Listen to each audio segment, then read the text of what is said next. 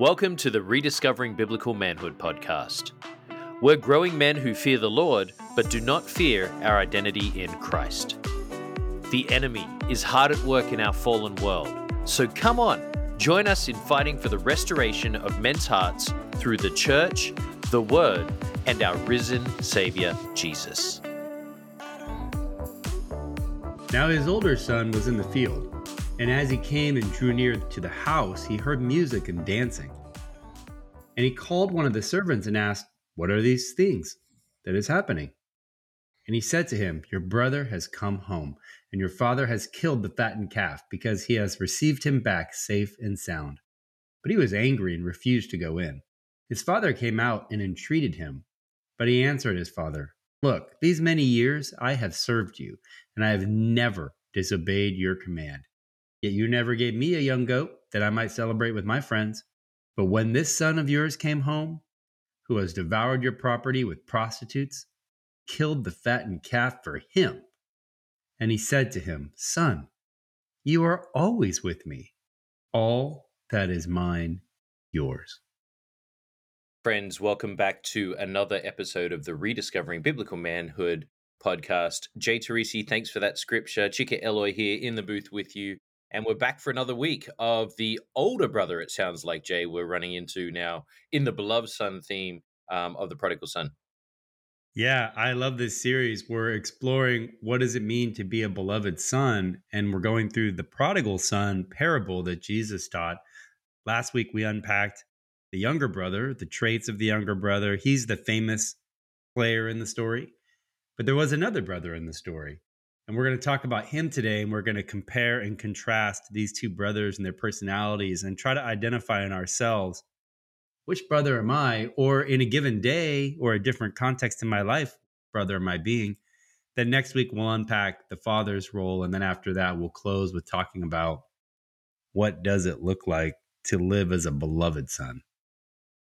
Let's pray. Listeners, please join. Heavenly Father, as we step into today's conversation from a story that your son gave us, Lord, we ask that you bring the Spirit into this conversation, knowing that Jay and I are not Pharisees. We're not anything but two of your sons, Lord, that are just talking through your word. And I ask that the listeners in the conversations they have in their own head or with their families and friends, that they also speak well and speak into your will, and that we can find that in all we do. We love you so much. It's in Jesus' name we pray. Amen.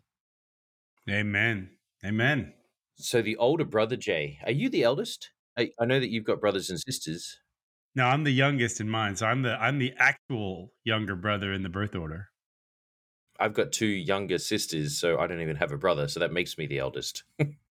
And so as we hear you read through that scripture, a couple of things picked up for me just as you were spitting that out. One is this idea of the older brother going, and I can imagine that you've had this experience, same with you listeners. Wait, what? Wait, what? What just happened? An unexpected kind of adventure unfolding in front of your eyes. And then there's the reaction or response, whichever party you fall into, of that reaction or response to that behavior by the older brother. Yeah, it's interesting. Last week we unpacked the younger brother, and we talked about how selfish he was and how he was trying to live life on his own terms. He refused to submit to the process, to tradition, to all these things. It's real easy to pick those things out about the younger brother. But when we start to look at the older brother, we see something very, very interesting. Initially, this might resonate with a lot of people. Yeah, I just try to do the right thing. I never break the rules. I live on the straight and narrow. Like, it's not fair what happened to that older brother. But let's just take a step back for a second.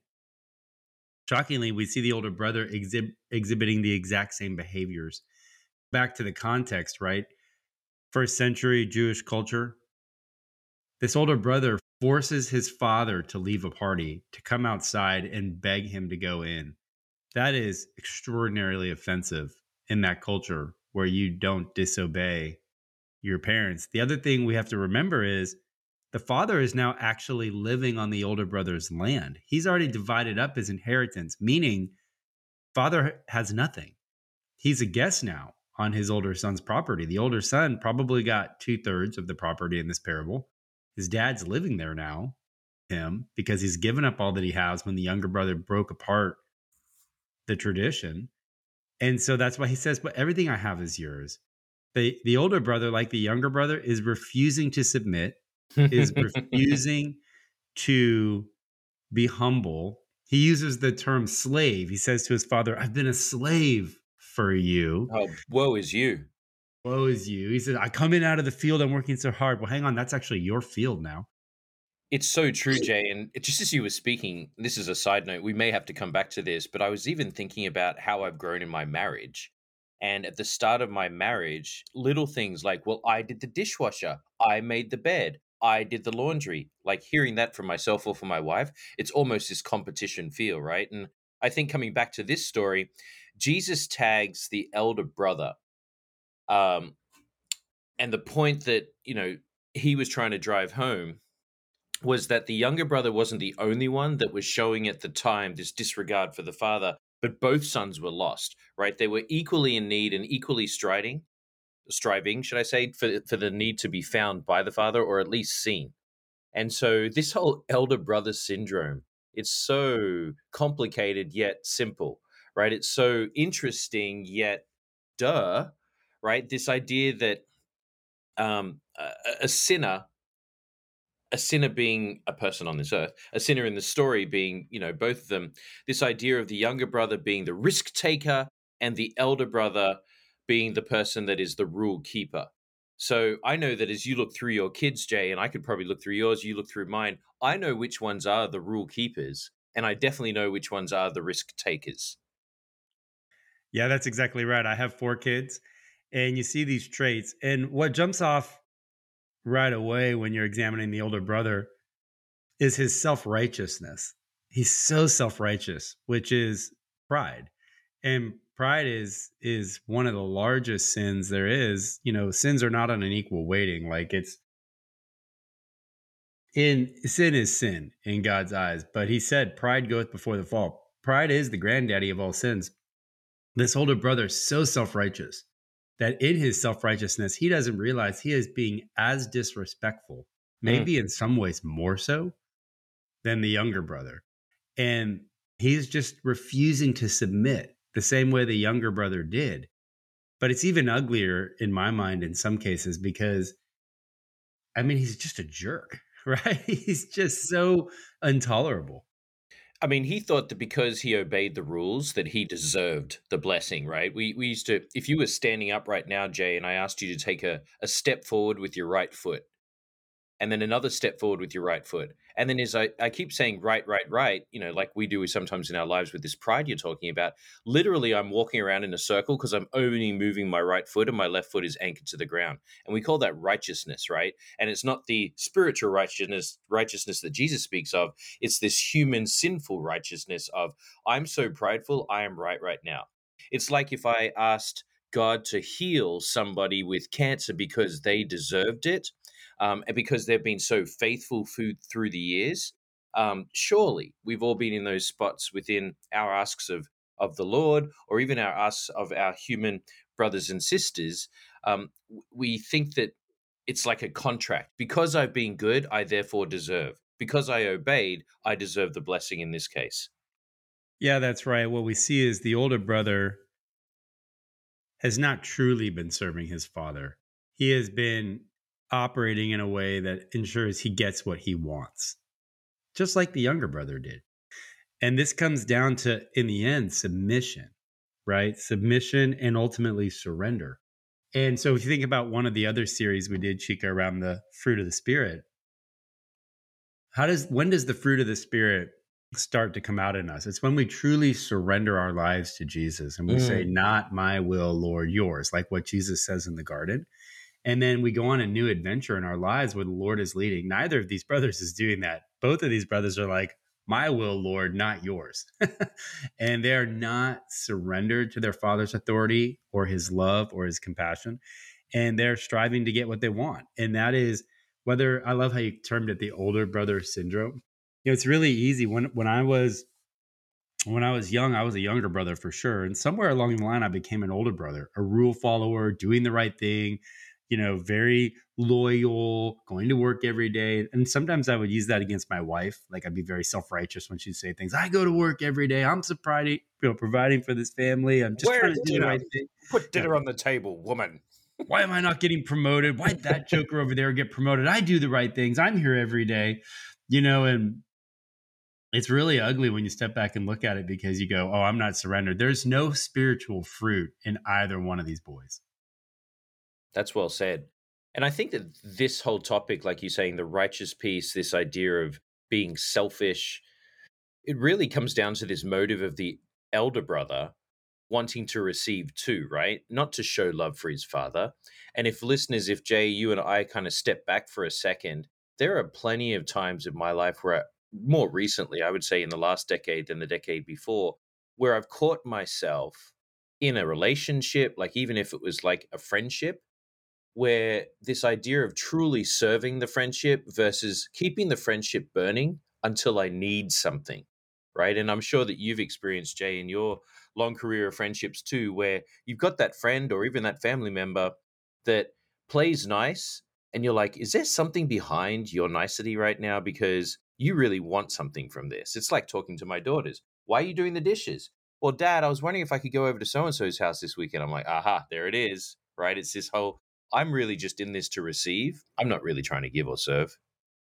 Yeah, parents can really see this, right? My wife and I recently had an experience with a child who had been in such awesome behavior, this and that, and they were waiting to get something big, something big. And then when we delayed that, we saw a little bit of a behavior change for a while. Wow. And that's bounced back, but it's interesting exactly what you're talking about. The older brother, he is just as rebellious as the younger brother, and it comes out. But I think for all of us, as we're reflecting, if you are an older brother and you're just realizing it now, one of the things you may harbor that this older brother harbored was resentment. And resentment can lead to all kinds of bad things in our relationships. This older brother resents his father. I mean, he hates his younger brother. He doesn't even call him his younger brother. He says, that son of yours is home. Like, not my brother's home. That son of yours is here. So, he just has total disregard for his younger Oh, brother, but he completely holds his father in disdain. And, that elevates us over somebody else. Jesus says, he who wants to be first must be last. You can't be last. You can't serve. You can't even recognize what people need when you hold them in disdain. I remember when I was teaching youth group a long time ago, I saw a great example of resentment. And I don't know why it comes back to the feet. I was just doing the righteousness there, Jay. But imagine if you're walking along the street and you get a little stone in your shoe. What do you typically do when you get a stone in your shoe? Pull it out. Right. You take off your shoe, you shake it out, and you maybe crash the car, or you just shake it out and whatever, and it goes everywhere. Um, But typically, when we were younger, we may have, if we were playing a game or something, kind of just shake our feet and shake the rock to the side. So it's still in our shoe, but just to the side.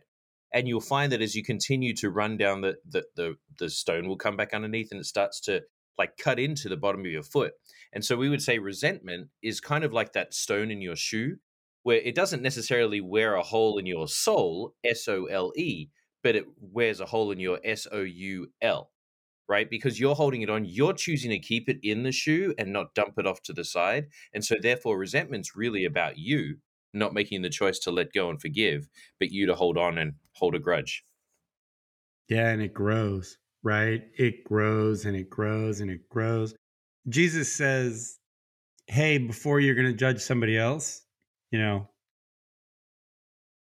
take the plank out of your own eye. And what he means by that is you got to examine your life. Neither of these boys is examining their life and their behaviors and seeing each other in that.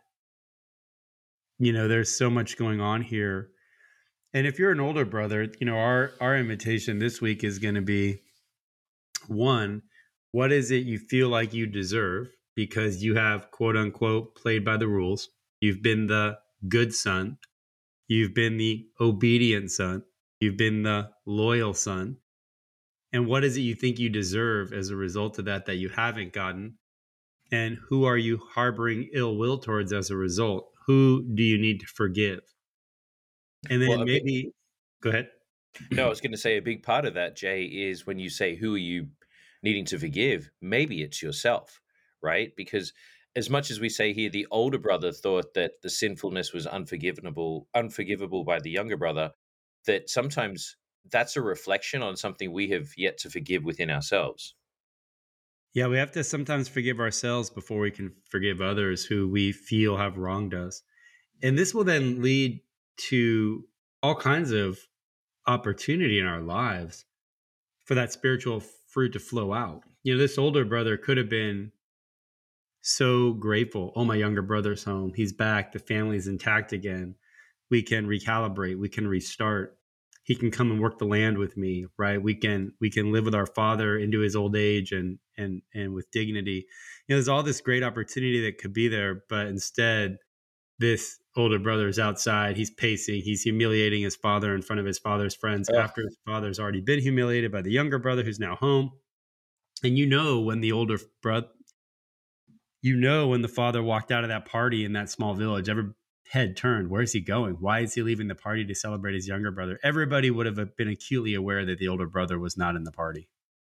it's a massive call out. That resentment, right? We talked about the resentment of his father's joy as well. Let's just pause for a second, Jay, and think. What news, listeners, join please? What news have you heard recently where you smiled on the outside, but inside you had that ugly thing show up, which was just like, well, how come they get that? How come that happened for them? Yeah, Chica, you're right. When I see that sometimes is on LinkedIn when I see somebody got a promotion somewhere or some Mm. big job, and it's just for the briefest of moments, and then I always have to ask myself, why did that happen? But somehow I always imagine that other people's jobs are better and easier and more joyful than mine, no matter when. By the way, that has been. But it's such a great call out that you're making, and it requires real examination. Where do we feel wronged in a way? And Jesus never took that position, right? And people were seriously wronging that guy, but he never took that position. He always stepped back and looked through the lens of, how do I pray for them? What's broken in them? The other thing I would say is sometimes when we harbor that resentment or we act like the older brother, we miss out on the adventure God has for us. I wanted one job because that's what I thought was right. Well, what if I got another one that's building all these skills and all these paths to new things? And sometimes we lose a job only to buy a company. We don't even realize like that is what God had planned for us. And we're resentful and angry. We can't see his purpose and plan for us. We get caught up in the smaller story, and the larger story is passing us right by. My wife said something insightful to me the other day, which was sometimes the strongest Christian men refuse to ask for prayer due to their pride of asking, right? And so I've been leaning into that a lot this week. And when this ugly monster comes up, instead of being that resentful person that says, well, how come they get that and I don't get that, right?